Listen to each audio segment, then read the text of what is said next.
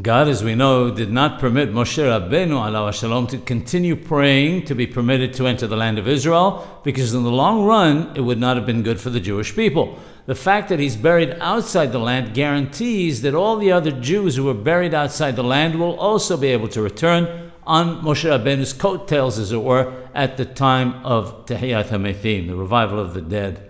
Moshe Rabbenu alav shalom, in praying 515 times to God, was certain that he would be allowed to enter the land of Israel. After all, it was his prayer that saved the children of Israel when God's anger was very great against them in the matter of the sin of the golden calf. In addition, God transmitted the Holy Torah to him, and it seemed reasonable that he would be permitted to teach it in the land of Israel.